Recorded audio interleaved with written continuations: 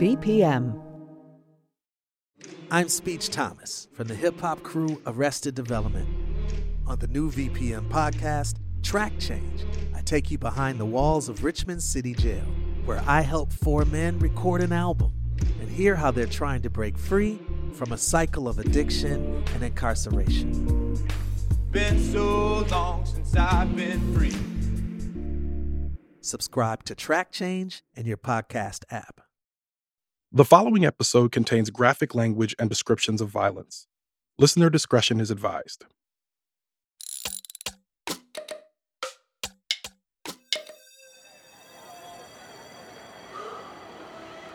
If you ride northward the length of Manhattan Island, going through Central Park and coming out on 7th Avenue or Lenox Avenue at 110th Street, you cannot escape being struck by the sudden change in the character of the people you see. That's James Weldon Johnson, activist, poet, and the author of Black Manhattan, describing a trip through New York City of the 1920s and 30s. You see more and more Negroes walking in the streets, looking from the windows, trading in the shops, eating in the restaurants, going in and coming out of the theaters, until, nearing 135th Street, 90% of the people you see, including the traffic officers, are Negroes. You have been having an outside glimpse of Harlem, the Negro metropolis. A map drawn by E. Sims Campbell, the first African-American illustrator to be syndicated by national magazines, is a guide to Harlem's nightclubs before and after Prohibition. On Lenox, there are clubs opening and closing at all times. There's too many to put them on this map. The stars indicate the places that are open all night. Some of the Harlem Renaissance's most famous spots leap off the map. The Savoy Ballroom is pictured there, with cartoonish dancers doing the Lindy Hop. Next door on the map is the Cotton Club, where Cab Calloway is crooning "Hidey, hidey, hidey, ho," backed by his band. Radium Club, Theatrical Grill, Small's Paradise, Gladys's Clam House. Gladys Bentley wears a tuxedo and hi-hat, tickles the ivories. Club Hot Cha, nothing happens before 2 a.m. Ask for Clarence. Tilly's specializes in fried chicken, and it's really good. Campbell's map isn't to scale. It packs the frenzied nightlife of Harlem into a small magazine spread. There's enough there that it would be hard to choose where to go and what to see if you only had one night. The only important omission is the location of the various speakeasies, but since there are about 500 of them, you won't have much trouble. But, of course, no one can seriously think that the 200,000 and more Negroes in Harlem spend their nights on any such pleasance. The vast majority of them are ordinary, hard-working people, confronted with the stern necessity of making a living, of making both ends meet, of finding money to pay the rent and keep the children fed and clothed neatly enough to attend school. Their waking hours are almost entirely consumed in this unromantic task. In the industrial North and Midwest, respectable employment most available to Black migrants were the dirtiest and most dangerous jobs in factories, or the menial gigs in the service industry, as maids, janitors, and butlers.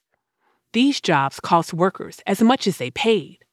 If they could, Black people rejected work they found low-paying or ruinous to their physical or emotional health, but they often couldn't afford to. And it is a task in which they cannot escape running up against a barrier erected especially for them, a barrier which pins them off on the morass, no, the quicksands of economic insecurity. Fewer jobs are open to them than to any other group, and in such jobs as they get, they are subject to the old rule, which still obtains: the last to be hired and the first to be fired. But in the basements and back alleys of the Negro metropolis, there was money to be made and power to be claimed. Stitched into the tapestry of Harlem's upright living and respectable leisure was a disorderly, bacchanalian strand of theft, sex work, con artists, bootlegging, speakeasies, numbers running, and gambling. Harlem has its sophisticated, fast sets, initiates in all the wisdom of worldliness, and Harlem has, too, its underworld, its world of pimps and prostitutes, of gamblers and thieves, of illicit love and illicit liquor, of red sins and dark crimes. There, Harlemites could seize a different kind of freedom than we've explored so far.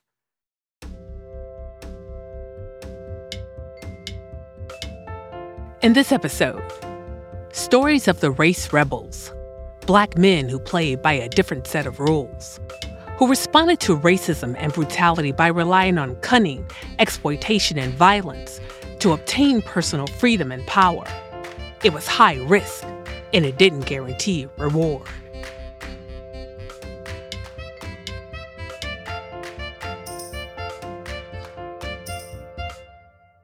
Among the stories of heroes and heroines who put race and civil rights first, there were people like Julius William Miller, individualistic, fully human, messy, and flawed. Like most migrants and immigrants flooding into New York at the turn of the 20th century, Miller was trying to rise and make as much money as possible before the city chewed him up and spat him out. And so he put one foot in the formal economy, legitimate, upstanding, respectable employment, and another in the informal one. Most of what we know about Julius Miller comes from newspaper, police, and court reports. Some papers described him as a career gambler and a dope fiend. Others called him a man of affluence, all of which was probably a little bit true. The police say that Miller was sent to the penitentiary for receiving stolen goods in 1907, served 6 months for vagrancy in 1908, and in 1918 was sentenced for felonious assault in connection with the shooting. In the daylight hours, Julius Miller was a porter, living the respectable life Black elite and middle-class reformers encouraged among recent migrants from the South. But at night, Miller was known as Yellow Charleston, a brother who rented a dark basement, ran low-stakes crap games, and bootlegged. Tall and muscular, light-skinned with angular features, and well-dressed, he was either in his mid-30s or early 40s when he ran the gambling club. He was married to a beautiful dark-skinned woman named Rose, and they had 2 doll-like daughters, Evelyn and Florence.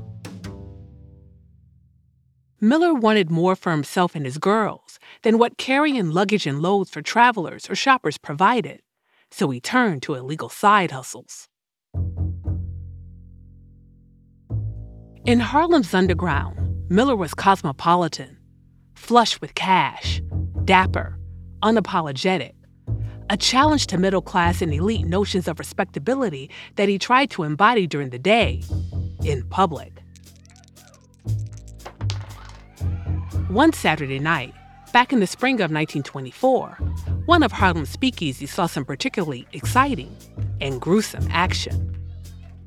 John Parker, Julius Miller, and 4 other Negroes were playing a dice game in a basement at 129 West 134th Street.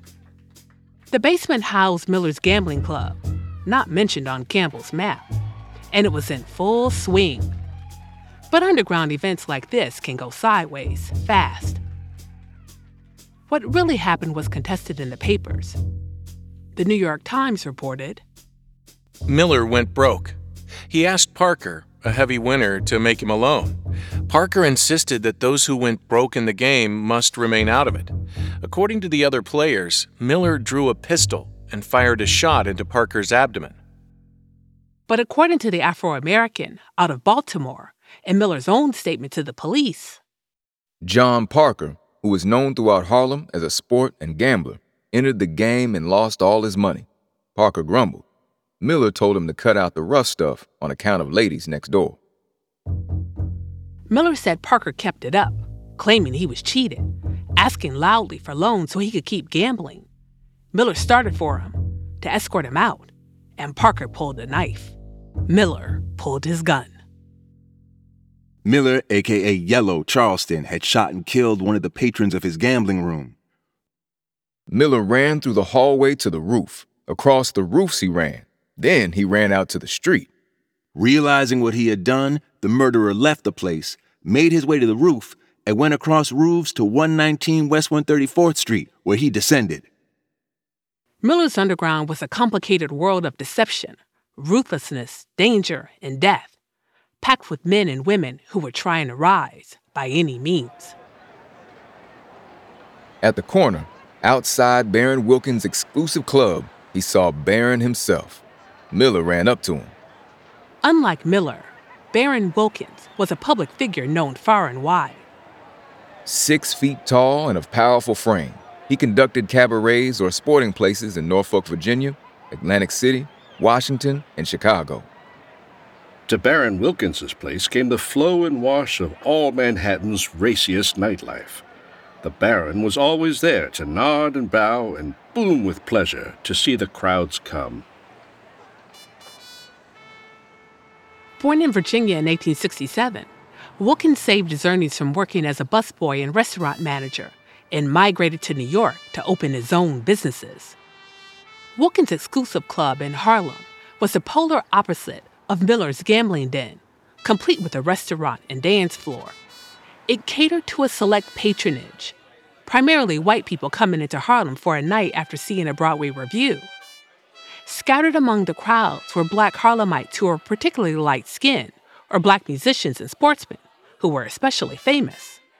Nightly, automobiles drive up to its entrance to unload handsomely gowned women with prosperous-looking escorts. Waiters pass among the well-dressed guests, taking and filling their orders. Though his clubs were technically above ground and above board, Wilkins participated in the informal economy too, especially during the rise of Prohibition, making its mark in extra money through bootlegging, gambling, prostitution, extortion, and political graft. According to the Pittsburgh Courier, he had to pay the police enormous sums of money, said one man in the street, to keep his places open. It is alleged he owned 2 more cabarets in addition to the exclusive club on West 134th Street. It is rumored that Wilkins is not as wealthy as his appearance in business would seem to indicate. It is said he made an enormous sum in racing, baseball, and open gambling, but that he had to spend so much for protection that it caused him to struggle continuously. Prohibition made it harder for Wilkins to serve his clientele exactly what they wanted, but people didn't stop coming. To Wilkins' back room, the night owls began to flock. There was a string of big automobiles and taxicabs about the place at all hours. To get into the place, one entered what appeared to be the hall of an apartment house, then through a dark passage reached a large room where there was music of a kind and many bad Negroes of both sexes. There, too, many white women resorted, and the singing and dancing would, to say the least, not satisfy the Broadway standard of decorum. Fun at Wilkins' clubs often spilled over from a Friday night to the wee hours of a Saturday morning. The milkmen were on their rounds when the fun was at its height. In Wilkins' place, a mulatto girl was singing something about a hula-hula maid when a white slummer, watching the door, screamed, "The police!" Her cry was the signal for pandemonium. All the women in the place, and there were several score, began yelling at once. The men, black and white, swore. There was no chance to escape. The police, backing all hands into a corner, picked out Wilkins and several of his help and deposited them into a patrol wagon. Then the others were told to depart. Within 5 minutes, the crying women and scared men had worked their way through the jeering crowds outside to their cars and started for downtown. Exploited, vulnerable young people propped up Wilkins' criminal enterprises, especially women, who found themselves forced into survival sex and into violent, exploitative domestic work. That drew the attention of reformers, putting men like Wilkins into the frame. Social and uplift workers claim that Wilkins' place, frequented by Jack Johnson, Peggy Joyce, and hundreds of others, was the one big obstruction to the moral betterment of the community. It is also said that more than one Harlem girl attributes her first step on the downward path to the influence of Wilkins. By 1924, Wilkins had achieved kingpin status. said to be worth $200,000, multiple millions in today's money. He had real power and blooming respectability, commanded loyalty, and was owed favors he could call in as needed. Barron is reputed as being Harlem's richest man. Shortly after he married his second wife, Mrs. Carolyn Sparrow, she ran over a white man and killed him outright in Atlantic City while driving her new car, a gift from her husband. The case never came to trial, but Wilkins is alleged to have remarked once, "Baby will never know what it cost me to get her out of that scrape." Wilkins was indifferent in politics, swinging between the Democratic and Republican parties as the mood suited or as his private interests dictated. The police say that his influence was built largely on his practice of extending a helping hand to those who required emergency financing. According to the New York Times, when Miller ran into Wilkins on the street in Harlem, he rightfully thought he might get some of that emergency charity. Miller fled to the street toward the cabaret.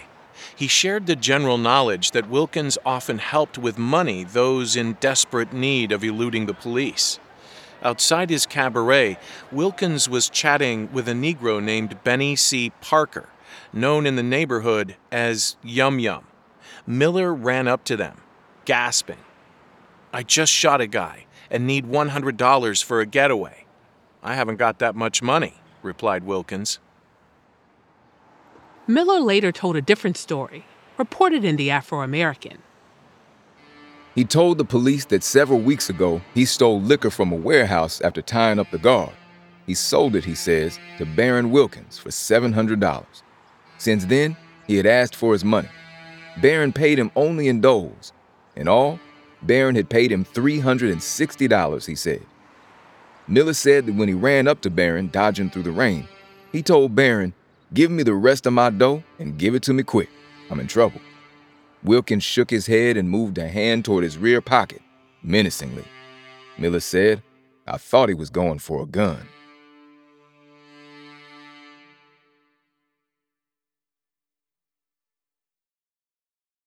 It is doubted that Harlem was ever as stirred on as Saturday evening, just a few minutes before 7 o'clock, when 4 pistol shots rang out at the corner of 134th and 7th Avenue. Wilkins, Miller says, moved a hand toward his rear pocket menacingly. Miller shot him 3 times. In 1914, a decade before Barron Wilkins and Julius Miller met on the street in front of the Exclusive Club, the New York Age published a series of articles called "Clean 'Em Out." New York City needs a moral awakening. It needs more than that. It needs a moral cleansing, and it needs it today. Street-walking women and the animals that live upon their dirty money and boldly loaf in the path of good people must go. Thrones of lewdness and castles of drunkenness must go. And decent people who harbor low characters and sustain their crimes, they must also. Harlem is infested with too many saloons for the good of the 40,000 Negroes in that section. Much of the whiskey sold is of that brand referred to as the kind that makes you fight your mother. Many old Harlemites believed reform was the way to convince white power brokers that Black New Yorkers should be granted access to better jobs, housing, and more, hoping to rid their communities of the corruption, vice, and the racist associations that came with them. These reformers put their faith in the formal economy and respectable Black work in factories or the service industry, and living, going to church, school, and giving back to one's community.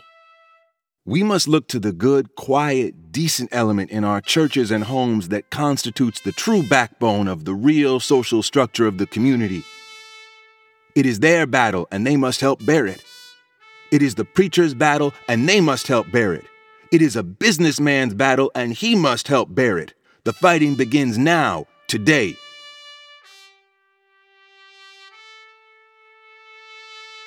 Reformers embraced an ideology of racial uplift and formed organizations to achieve it, like the National Urban League, the National Association of Colored Women, and the NAACP. Editors at the New York Age were particularly concerned about Harlem because it was a place where respectable Black Americans should have felt safe. One letter from an admirer asks, "Why Harlem? Isn't there other bad places in the city? What is the matter with 53rd Street?" There is all the matter with 53rd Street. The stakes were high. White people saw anyone in Harlem who wasn't an intellectual elite as a criminal. If Harlem didn't clean itself up, white people were going to come in and do it their way, which meant violence and destruction. Harlem must be saved because it is to be always the center of the colored population of our city. Our churches will someday be planted there. The homeowners are already there, and thousands of good people have taken apartments there for its many decided advantages over other sections. The children are there. The business houses are there. The social workers are there. Therefore, Harlem is worth fighting for. It deserves the jealous protection of all good men. Though he was attacked by reformers, Wilkins also wanted to clean up Harlem. Or at least he wanted to be in charge of what it looked like and how it ran, which suited his own professional and financial aims. Wilkins formed the Colored Cabaret Owners Association, joining forces with fellow black saloon keepers like John Connor. Their main concerns were that reformers were targeting the wrong people. White people were getting rich off selling booze to black men and prostituting black women, while black club owners were taking the heat.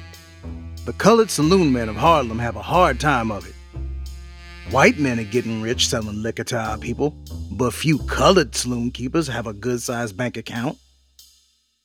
Connor gave an interview to the New York Age in 1917, calling for Black Harlem to cater to Black-owned businesses so that they wouldn't have to rely so heavily on white patrons from other neighborhoods.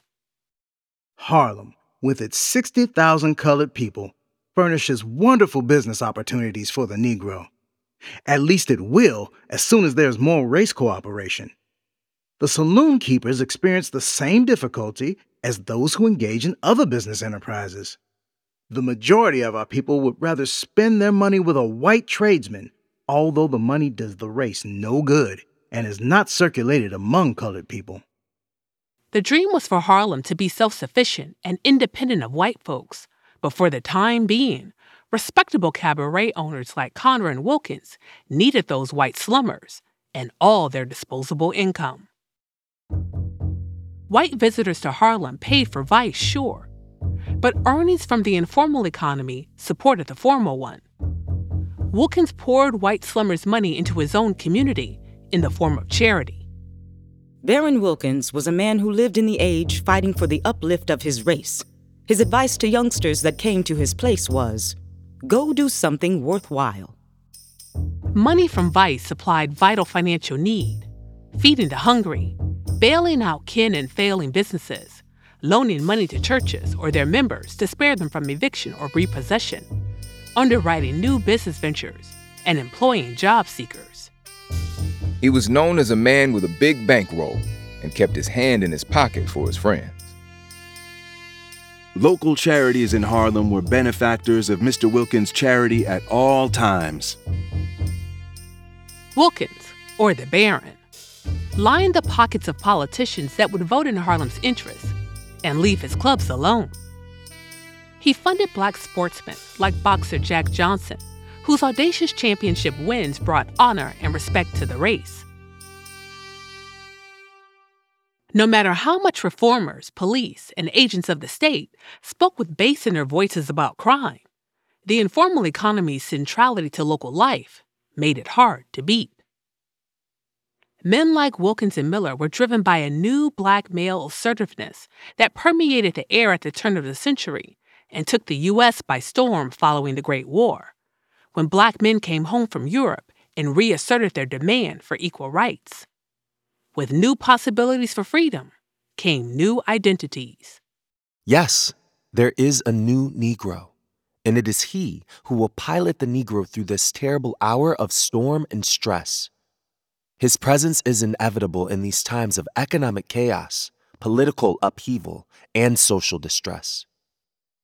According to socialists Asa Philip Randolph and Chandler Owen, migrants from the South like them were motivated by Jim Crow and inspired by global freedom movements. Educated and proud of their heritage, they seize the duty of carrying out their forebears' dreams for them, while advancing their own. The new Negro, unlike the old Negro, cannot be lulled into a false sense of security. He demands political equality. He who selects the representatives controls the representative. The new Negro stands for universal suffrage. He insists that a society which is based upon social justice can only be a society composed of social equals. He insists upon identity of social treatment.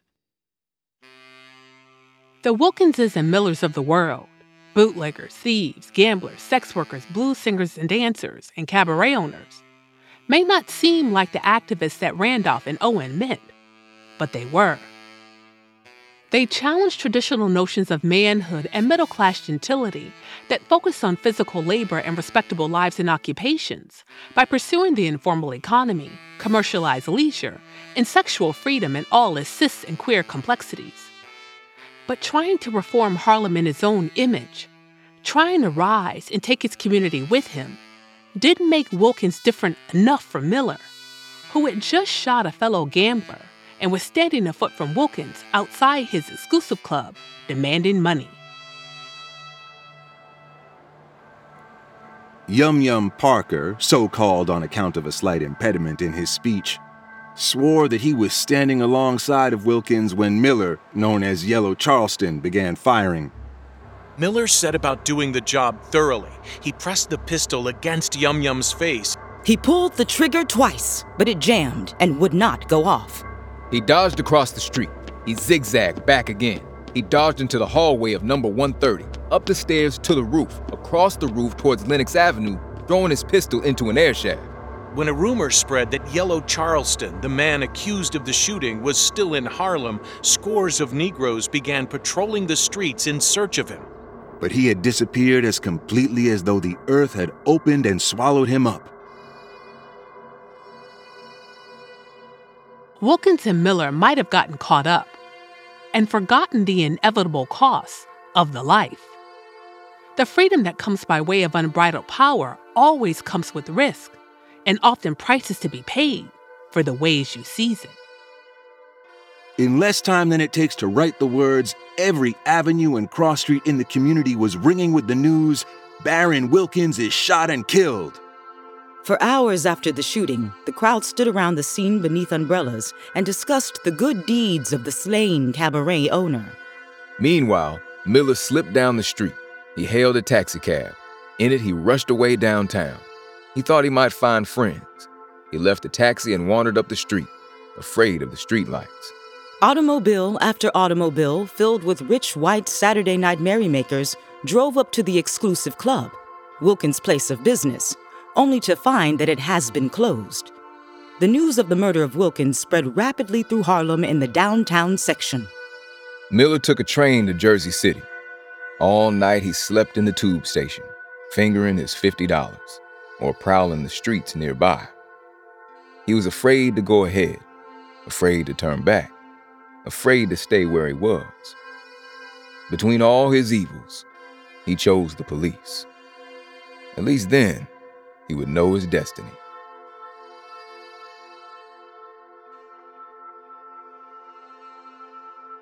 Maybe he thought by turning himself in and claiming to have shot Wilkins in self-defense, he'd be spared the worst punishments. Miller was booked on 2 charges of murder, one for the killing of John Parker, the other for killing Baron Wilkins. While Miller faced a murder trial, Wilkins's body was laid in state. Space wasn't adequate to accommodate the thousands of dollars worth of floral tributes sent by innumerable friends. The body was viewed by fully 40,000 persons. The pallbearers included prominent white politicians.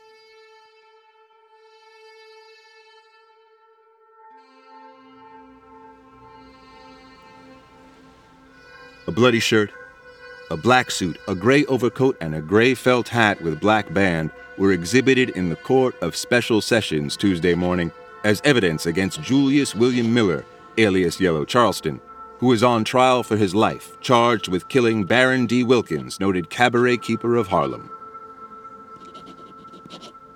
Newspapers reported Miller being cool and collected, to the point of being disinterested, willing to accept his fate. His family stood by him throughout the proceedings. Hundreds of Wilkins' friends attended the preliminary trial. So ugly was the feeling that the police searched the spectators for weapons. Miller feared he would be shot or mobbed by the crowd. 3 eyewitnesses, a woman tenant, Yum Yum Parker, and the chauffeur who was employed by Wilkins testified that they saw Miller fire the shot that killed Baron D. Wilkins. The slayer's defense was that he killed Wilkins in self-defense after the latter made a move as if to draw a gun from his pocket. The jury was out for 18 hours. When they came back, Julius William Miller was convicted of murder in the first degree.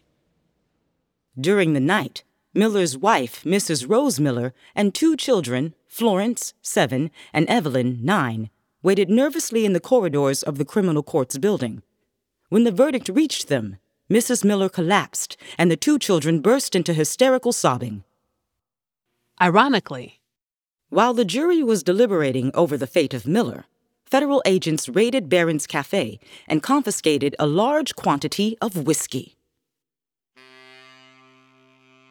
To hear different Black papers tell it, Wilkins' posthumous standing in the community took a temporary dive because of the way he died, and at whose hands. Wilkins' involvement in the life had been an open secret. But the accusations that Wilkins owed a criminal like Miller bootlegging money were too specific for respectable Harlemites to ignore. Immediately, wild tales of graft and corruption began to go the rounds.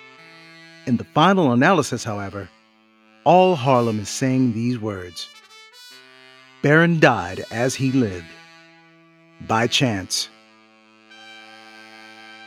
Both Wilkins and Miller seized their freedom by striving for power, a particular kind of power outside the norms of respectable masculinity. They didn't acquiesce to the roles Jim Crow tried to force upon them. Given limited options and resources, Miller especially did whatever he needed to do to provide. And they weren't traditional freedom fighter types either. Wilkins bent the world to his own terms and lived by his own code. The collective good was an afterthought. But power didn't mean control in 1920s Harlem. Wilkins and Miller chose risky paths to freedom, and that cost both men their lives. Julius William Miller, known in the Negro district of Harlem as Yellow Charleston, paid the death penalty tonight for the murder of Baron Wilkins, the Negro proprietor of a cabaret at 134th Street and 7th Avenue, New York.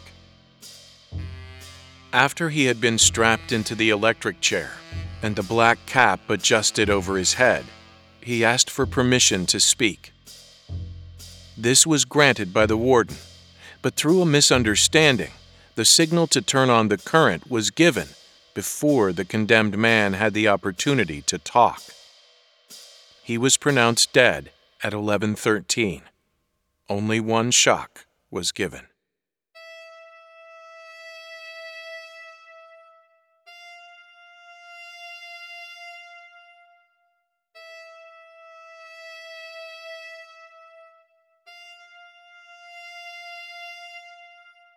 Seizing Freedom is a production of VPM in Molten Heart. It's hosted, written, and produced by me, Kidada Williams. Our voice actors were Jefferson A. Russell, William Barnett, Constance Swain, Dustin Ebaugh, Aaron Goodson, Dale Leopold, Tim Jenkins, Conrad Ince. The show was also written by our senior producer, Kelly Jones. Our narrative editor is Jess Jupiter. Casting and additional production from Ronald Young Jr. of Oh It's Big Ron Studios. Music, sound design, mastering, and theme by James T. Green of Molten Heart. Narrative excerpts were sourced from The New York Times, The Baltimore Afro-American, The Chicago Defender, The New York Age, The Pittsburgh Courier, The New York Tribune, The Atlanta Constitution, Esquire, The Messenger, and the souls of Black folk. You can find links to these resources and more information about the show at seizingfreedom.com. Special thanks to Philippe Best, Robin D.G. Kelly, Victoria Walcott, Joe Trotter, Earl Lewis, Peter Gottlieb, Martin Summers, Marlon Ross, Gail Biederman, the Beinecke Rare Book and Manuscript Library at Yale University, and all the historians, archivists, and librarians whose work made this episode possible.